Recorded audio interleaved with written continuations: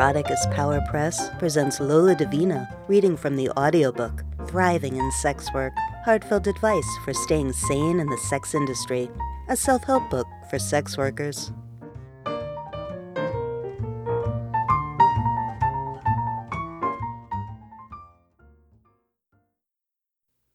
Shame, low self-esteem, and stigma.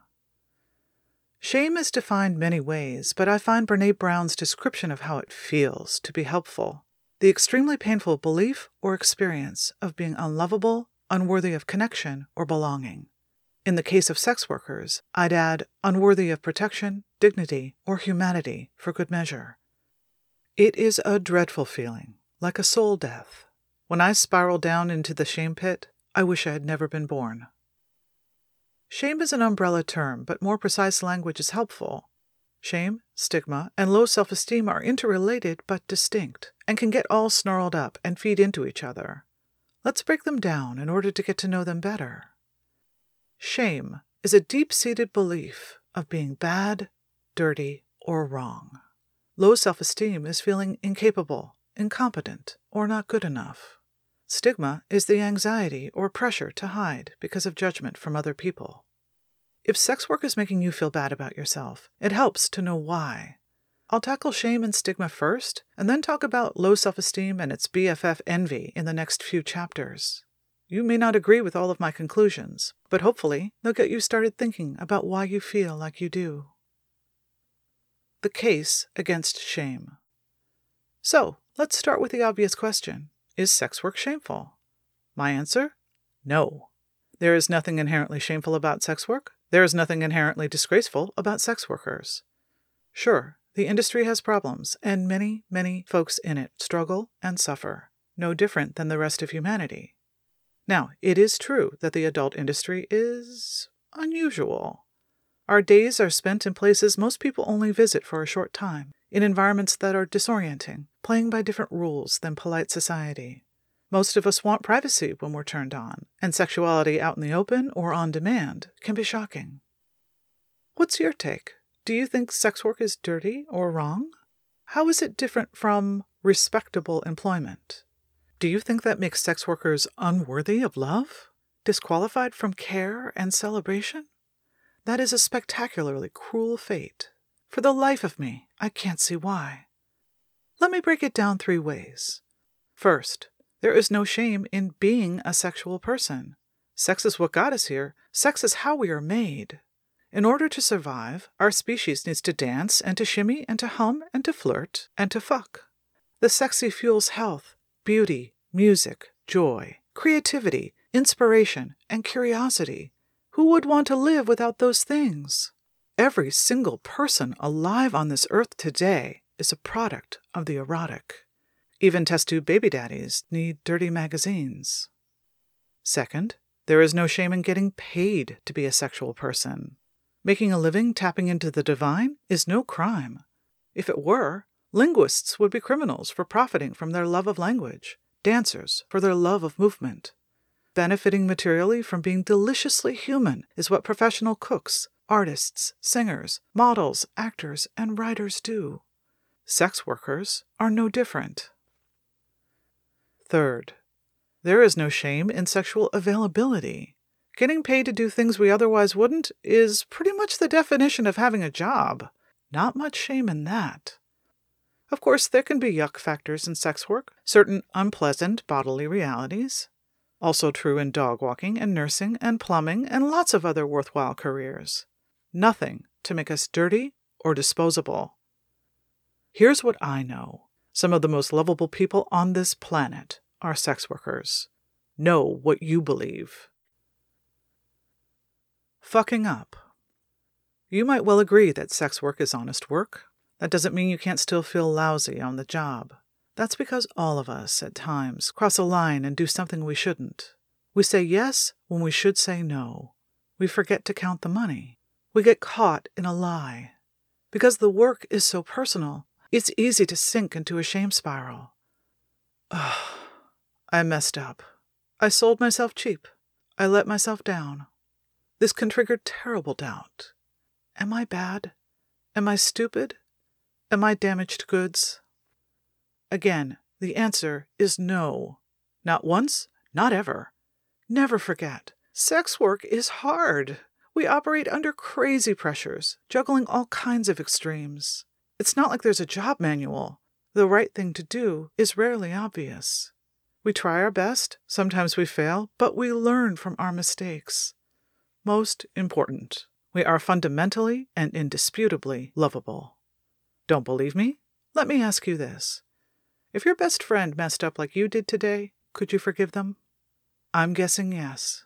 I'm betting no matter what, love is bigger than the crime. Let that be your guide. Now, if you keep letting yourself down again and again on the job, that is not good. You deserve to be cherished and protected inside and out.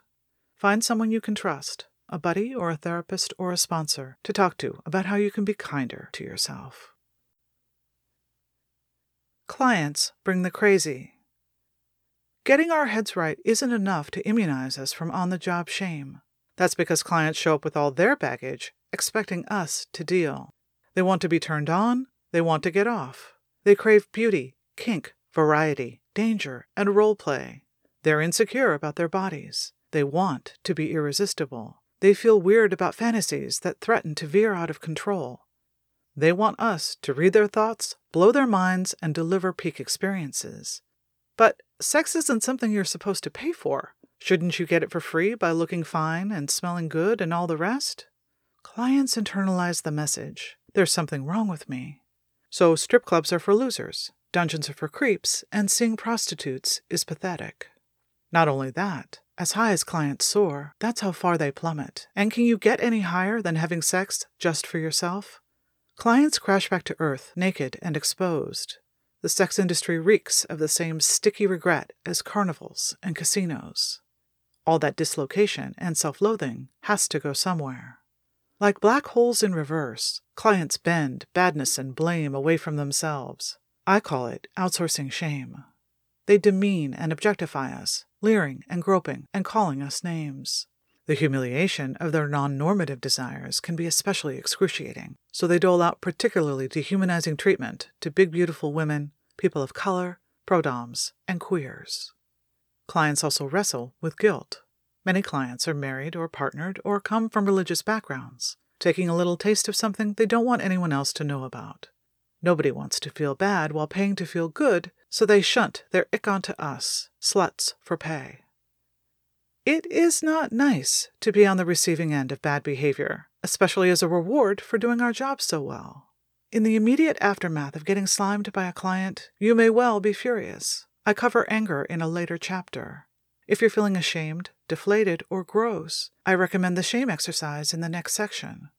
In the longer term, we can build up resistance to toxicity through self-acceptance, self-respect, and not tolerating bad behavior.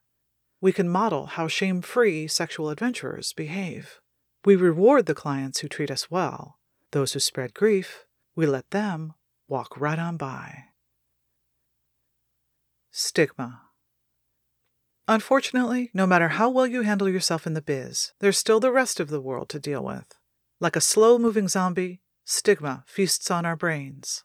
We've all heard the phrase, you can't please everyone, you can only please yourself. Well, that's all good and fine, but on some level, most of us care what other people think. Stigma keeps us from living out in the open for fear that the straight world will judge us as out of control, lazy, stupid, uneducated, flaky, messy, sex-crazed, diseased, addicted, damaged, worthless. The irony is, as many people outside the sex industry fit those descriptions as in it. But unfortunately, those negative stereotypes stick to us. My advice is to spend some time pulling stigma and shame apart. As tightly as they're woven together, they are not the same. Ask yourself, is there anything wrong with sex work? If your gut answer is no, but you still feel insecure, you're most likely grappling with the fear of other people's disapproval, which is fine. Those consequences can be very real.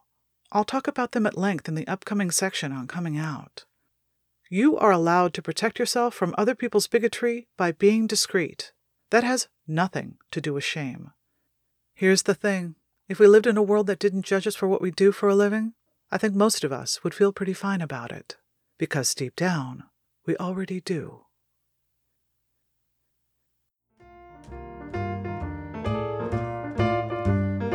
You've been listening to an excerpt from Thriving in Sex Work, Heartfelt Advice for Staying Sane in the Sex Industry, available in paperback, ebook, and now as an unabridged audiobook. Learn more at loladivina.com. You can follow Lola on Twitter and Facebook. For Lola Divina, I'm Felicia Gotthelf. Until next time, be sweet to yourself.